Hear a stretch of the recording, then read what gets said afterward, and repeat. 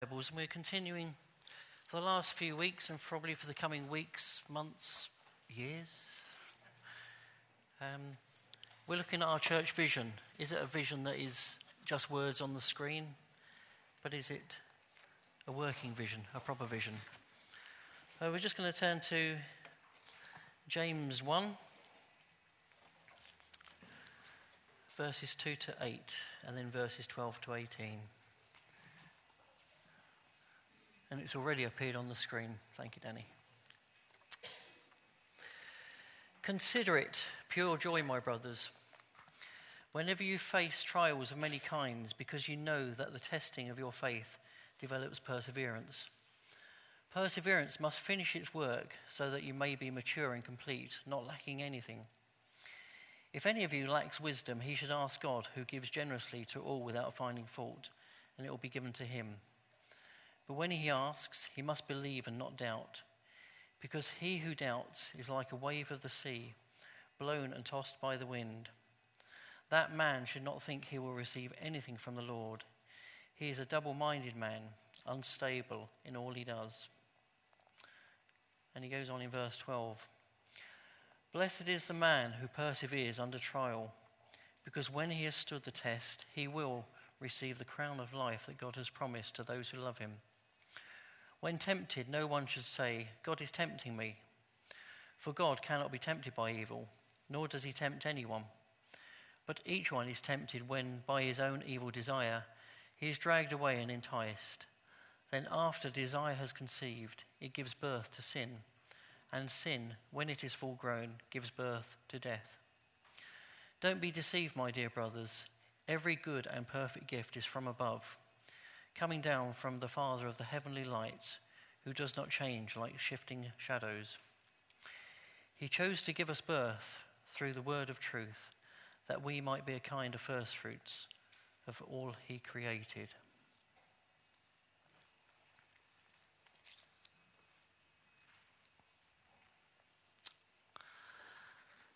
Let's pray. Father, we just thank you for your word. Thank you for the vision that you've given this church. And Lord, we pray that it will be a vision of you. And Father, as we look this morning, we just ask that you will open our hearts to you. We ask that our ears will be open and our minds will be open as well. In Jesus' name, amen. Now, who's really excited now? It's that time of day when we have a sermon. Who's really nervous because they didn't know they were doing this till about 6 o'clock last night? But never fear, the Holy Spirit works wonders. Someone was quoted as saying the following: a good sermon should have a good beginning and a good ending, and they should be as close together as possible. So we'll see what we can do. Now, James's letter was written by a person who was a preacher first and a writer second. He's very direct in what he says. He's very bold, but he also cares deeply for the people that he's writing. And when we look at this beginning part of James's writing, it kind of looks as if it's going to be doom and gloom and almost as much fun as Ecclesiastes. But actually, it's a passage of great hope and joy. And in life, we don't really like to talk about trials and temptations, though we all suffer them. But James understands the way that our lives are formed, and his words are as relevant to us today as they were in AD 50 or 60 to the Jewish people he was writing to. And many of us would like to think that our lives go along in a straight line of joy. It goes along a straight line of happiness and contentment, and we can bounce along and nothing ever happens. And these people are called the Tiggers of the world. No, I won't, honestly. I won't. Who knows the Tigger song? No. The wonderful thing about... Yeah. Some people are looking in blank amazement at that. You need to watch more Disney. Tigger people are those that really, really bounce at anything. If anything goes wrong, they say, oh, it's really, really wonderful. but they can be so annoying. But on the other hand, other people will believe that nothing good can ever happen. If it can go wrong, it probably will. And if it hasn't gone wrong yet, just wait a few minutes, it probably will. And they're the Eeyores of the... And interestingly, I know Phil mentioned Eeyores last week, which is bizarre because it just is. But they can be like the Eeyores of the world. And sometimes these people can be so annoying as well. But James brings us to a point of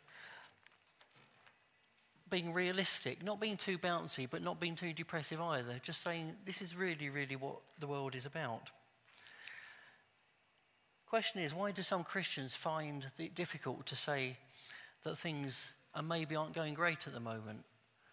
Why do Christians sometimes find it difficult to admit they're having job issues, that they're having financial problems, health scares, marriage difficulties?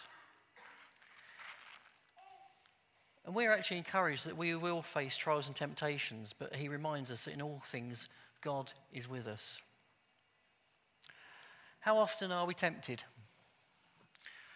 Anybody tempted to stay in bed this morning? Go on, I'm going to admit it. I was tempted to stay in bed this morning. Yeah? Have you been tempted by any special offers in the shops? By something on the telly? You think, oh, that'd be really, really good. I really, really, really, really need that. Or are you untemptable? But I don't really believe anybody's untemptable. Now, if you see something like this,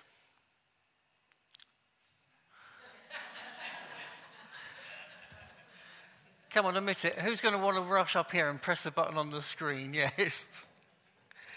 It's really, really tempting, isn't it? Especially when you're told not to do something. That seems to make it even more tempting. But we know Jesus was tempted throughout his life. Right at the start of his ministry, he was baptized by John, and immediately he was tempted. And this is why new Christians find it so hard. Up until they become a Christian, they have quite a sort of a laid-back life. But as soon as they become a Christian, especially as soon as they're baptized, they find temptation difficult because the devil is then after them. Just last week, Philip was speaking about the armour of God to deflect the arrows, to protect our hearts, to protect our minds. And that's very, very real. But the big difference is that Jesus didn't succumb to temptation in the same way that we might. Every time Jesus was tempted, he turned it back to his Father and asked for his strength and wisdom. And he taught us in the Lord's Prayer, didn't he? Lead us not into temptation, but deliver us from the evil one. He knows that we will be tempted and tested continually. Now, I know it's just... We've just finished exam times, and all those lovely people at the back and over there have had wonderful results. It's good, actually, isn't it? Their results, and it's really, really tough time for all the people that have had exams. But do we like to be tested? Not necessarily always in our spiritual ways. We can be tested in our regular lives as well. When was the last time you were tested? Can you remember? Have you ever undergone a recent test, a driving test, a medical, exams, anything else like that? But when we are tested, we have time to prepare, we have time to study, and we can practice. Now, I remember when I trained for my HGV vehicle test, I was given a lot of training and preparation. Many of you might not have known that I used to drive 40-ton lorries, but I did. You do much preparation and training, and you have to sort of go through that before you can have a license to drive one of these things. But it's quite easy. All you had to do was know how to maneuver backwards as well as forwards. You have to unhitch a trailer, put it all back together again, put it back together again, and then drive around Abingdon with a test examiner in the cab with you. It's no pressure at all. And then you're given a license. But then that's when it gets really, really scary, because you then get to a day when you haven't got anybody sitting with you. you get to a day when you turn up for work like I did at Corby Chill Distribution, you're given the keys to a unit that's worth as much as a small house. You're given a cargo that's worth thousands of pounds, and you're given a little sheet of paper with an address on it, which is the other side of the country. And just go and deliver that. And that was all before sat-navs. When we're tested in our faith by circumstances, we don't always have time to prepare or to practice for it. And this is a time when we need the wisdom and perseverance that we can only get from a God who loves us. How are you with perseverance? Do you like persevering at things? We live in a world that's instant. We want instant downloads, instant food. Any of you remember these little fellows?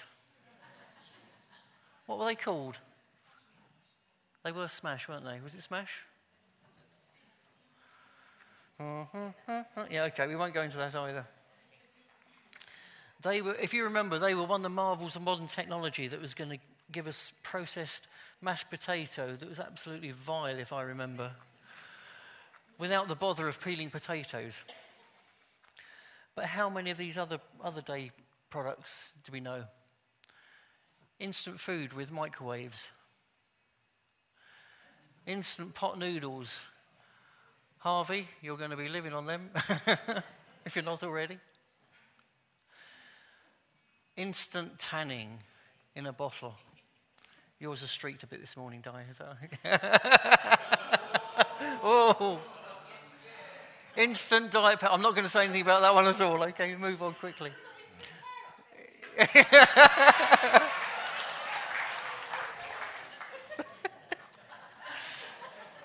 They're never this rude to Edward and Philip. But we're not given to perseverance in this modern world, and in some respects it can be frowned upon. We want instant success. What would happen if we had an X factor for the church? Oh, yeah. Who would you want to see go through to the next round? Who would you want to vote off? Who would be the judges? There's a thought, isn't it? Now, James impresses us in this passage the need for perseverance. Some translations use the word persistent steadfastness, and it is this persistent steadfastness that grows us and strengthens us. If we train for a marathon, we need to train over a long period of time to build up muscle. But we also need to build up our spiritual muscle. And it doesn't happen overnight. We can put hours of work and preparation in. We can look at a musician or we can look at a sportsman and say, gosh, it's really easy for them. But we don't see how many years, how many hours they put into that work. How many hours and years did Usain Bolt put into that preparation just to run for 9 and a bit seconds? 9.58 seconds. Finished. But we need to challenge ourselves daily, maybe adding a little bit more each day. And often it's only when you look back over a time of perseverance you realise how far that you've actually come. Is anyone going through trials at the moment in their life? Some weeks we can look around a congregation and in each row of people there's trials and difficulties going on. Does this tell you that we're just nosy people, we want to know what's happening? Actually, it tells you that that is what happens in life. Temptations and trials are part of our everyday life. And rather than us be worried about them, maybe we should expect them and also welcome them. We're told that God never gives us more than he knows that we can cope with. And sometimes we think God must have had it completely wrong. Or did he think I was somebody else? We need to learn to trust God even when we can't see the whole picture. There is an illusion that exists in the outside world that a Christian is someone who has a cushy life, all soft and fluffy and all wrapped up in cotton wool, and nothing ever bad happens to a Christian. But they're weak people anyway, aren't they? That's the illusion. And in many ways, we as a church are to blame for that, because in some ways we're very unreal. When God created us as man, he took the biggest gamble he's ever taken because he gave us free will. It's generally been man's use of free will that has caused so many of the trials and temptations that we face in life. And to our shame, when those who are not Christians, and even some who are Christians, ask us how we are, and I wonder how many of us have done this. They say, how are you? And you say, oh, it's fine, it's great, it's no problem at all, I'm fine, we're fine, the world's fine, everything is fine. But we need to be real, we need to be relatable. One of the most asked questions that come up on Alpha is, how can there be a God when all horrible things happen? How do you explain 9/11? How do you explain children being taken? How do you explain little girls being murdered? And so the list goes on. I can't believe in your God when things like that happen. Well, in most scenarios, there's good news and there's bad news. The good news is that our God understands us. He sent Jesus to this earth for us. He knew that we couldn't do it on our own. And Jesus came to the earth to pay the price for our sins. And he works today in each one of us. And he loves each one of us. The bad news is, it's not God who causes terrible things to happen, but man. By using our gift of free will, we do what we choose. This can be by setting one man against another man, by causing wars, or destroying this planet by overuse, overpopulation, and lack of control. Someone once said that if you point a finger at God, there's 3 pointing back at you. Those 3 are always pointing back at you. When we look at going through trials or being tested, it doesn't mean that God deliberately sets us a test to see how good or how spiritual we are or how we react to a situation. It's at these times that our faith can be tested, but always remembering that God is with us. This is part of being a disciple. Having faith is easy when it's easy. Have you noticed that? When things are, it's a lovely sunny day and the garden's all rosy and everything else, it's great, isn't it? But it's when it's difficult, in the testing times, in the times we've heard this morning, how Bron's faith is being tested at the moment because of Ross. How Edward's faith is being tested at the moment because of his father's situation. But it's in those times that you learn what true faith is. And sometimes this will mean holding on to God by just a fingertip. Even shouting at God, being angry with God, but always remembering that God gave Jesus for us. And it's okay to shout at God. It's okay to lose your temper with him. Because actually he's big enough. He knows us, he understands us. And if things happen to you or to your family, you need to be real. You need to tell people. But God is always with us. And many of you will know that just over 8 years ago, our youngest son, Tom, who is a Christian, a member of this church and had been baptised, he committed suicide at the age of 16 and a half. And it's the sort of thing that no family should ever have to deal with. And I hope that you pray for families in this situation who are affected by the horrible situation. 8 years ago still seems like yesterday in so many ways. I can remember everything vividly as if it was yesterday. And we still often have people coming up to us to say, how are you? How are you doing? And sometimes to our shame we say, oh, we're okay, it's fine, we're getting on all right. What we should be saying is, well, actually some days we don't even want to get out of bed. Some days we don't want to go to work. Some days we don't want to face the world. But there's a few people that we can say that to. But generally we often say, oh, we're fine. But we're learning. And more often we can say to people, actually, it's been a really tough day. It's been a really, really rough week. We feel as low as we've ever felt, but we know for certain, we know that God is still with us. He knows our pain. He knows our sorrow. And we know he is there holding us because that's what he promised. Jesus plainly told us in Luke 27, anyone who does not carry his cross and follow me cannot be my disciple.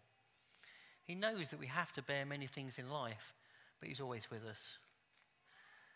God is good in all things, but we have to be careful that we don't become unreal. James goes on in verse 5, if any of you lacks wisdom, he should ask God, who gives generously to all without finding fault, and it will be given to him. We need to ask God for wisdom to how to deal with trials and temptations.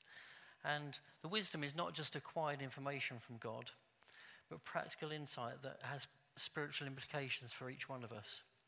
It's a free gift. Throughout our lives, we grow in wisdom. Jesus grew in wisdom from his early days in the temple. I confess that I often learn from what I call retrospective wisdom. Anybody else suffer from retrospective wisdom? Some people call it hindsight, but retrospective wisdom sounds much better, doesn't it? And often this is usually when I've said or done something, and then a few minutes later I think it might have been wise not to have done that or said that. Most days that happens to me. I don't know about you, but it's... But each of us need to learn to pray for more gifts of wisdom from God. And we ask with the knowledge that God will answer us.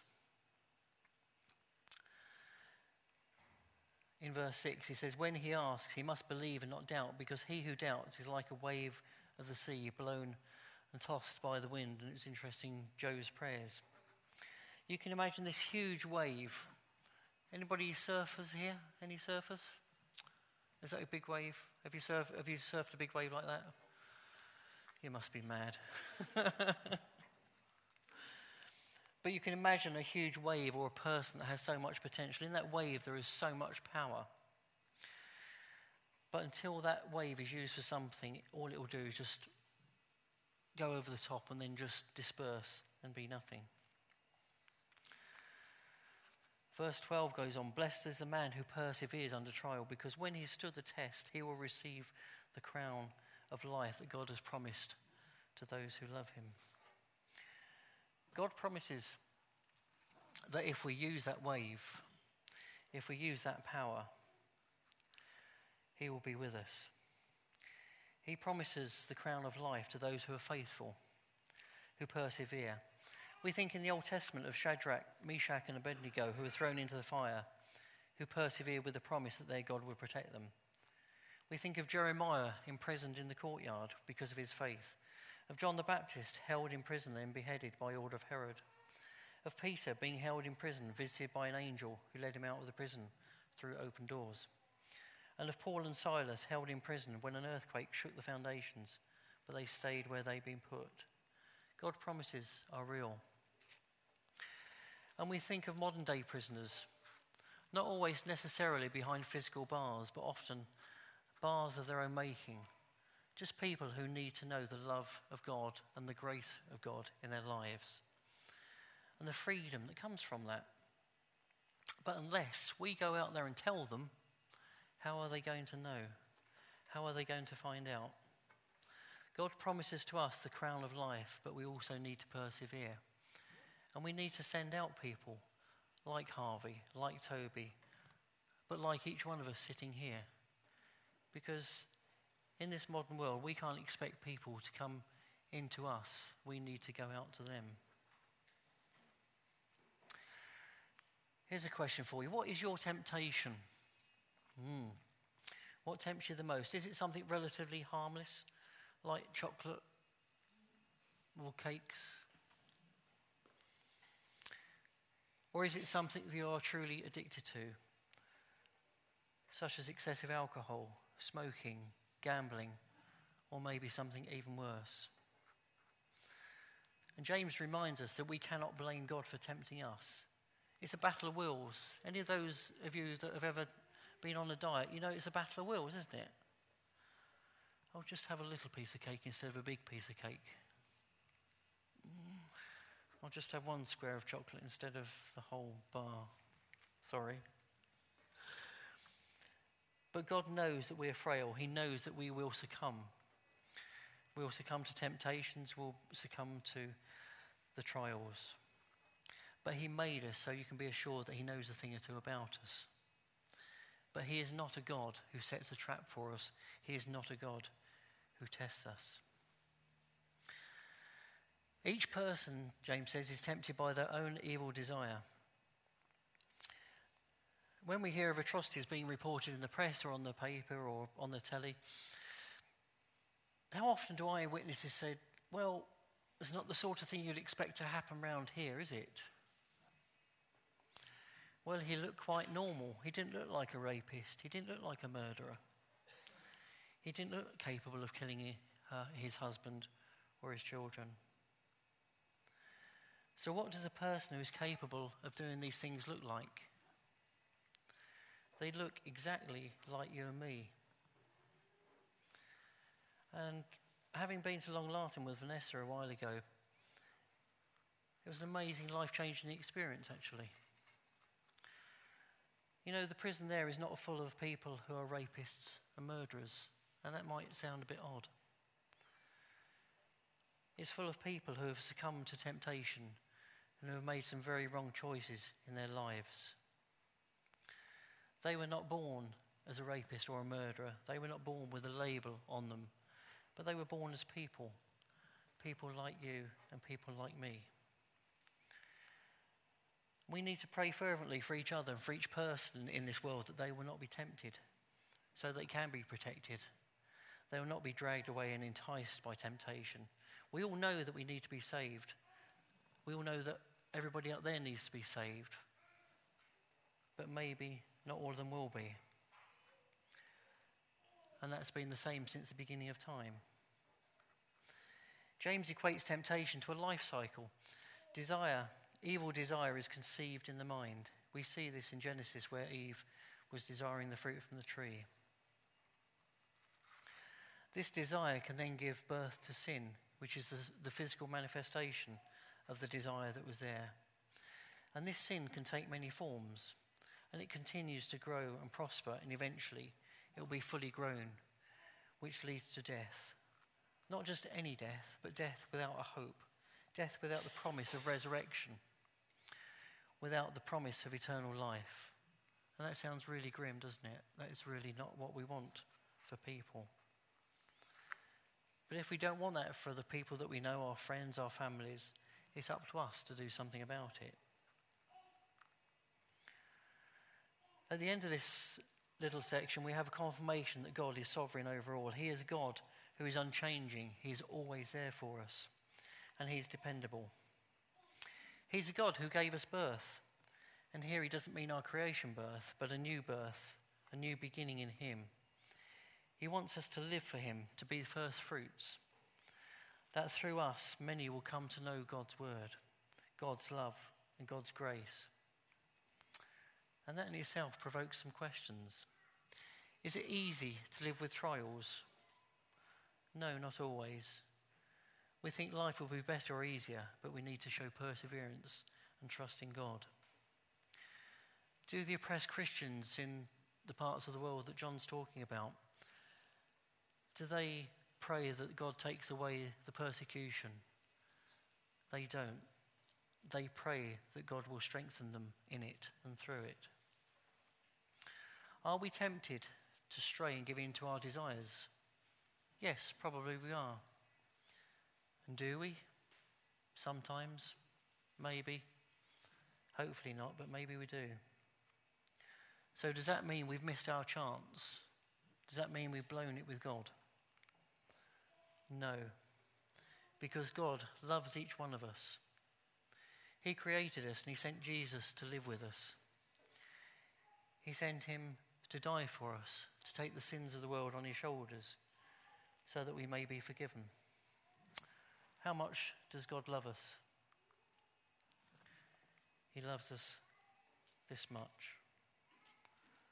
So in times of trial and perseverance, as in all things, we look to the cross. We turn our eyes to Jesus and we put our trust and our hope in Him. Let us pray.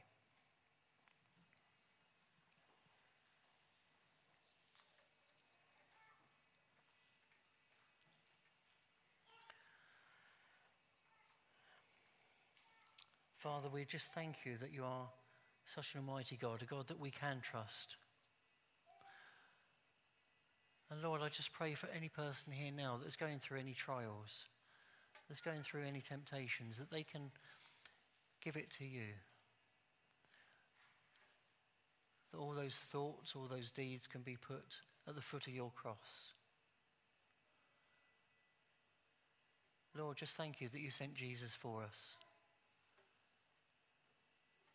Just thank you that you are a God who is with us in everything. And Lord, we just pray that you will be whatever each one of us needs you to be to us. We pray that you will help us resist temptation. We pray that you will help us overcome the trials of life. And Lord, we just ask that when we're in a dark place, we can still lift our eyes to you. We pray that when we're in a good place, we can still lift our eyes to you. Father, just thank you that you are with us in everything. And Lord, we just ask now that you'll be with each one of us. In Jesus' name.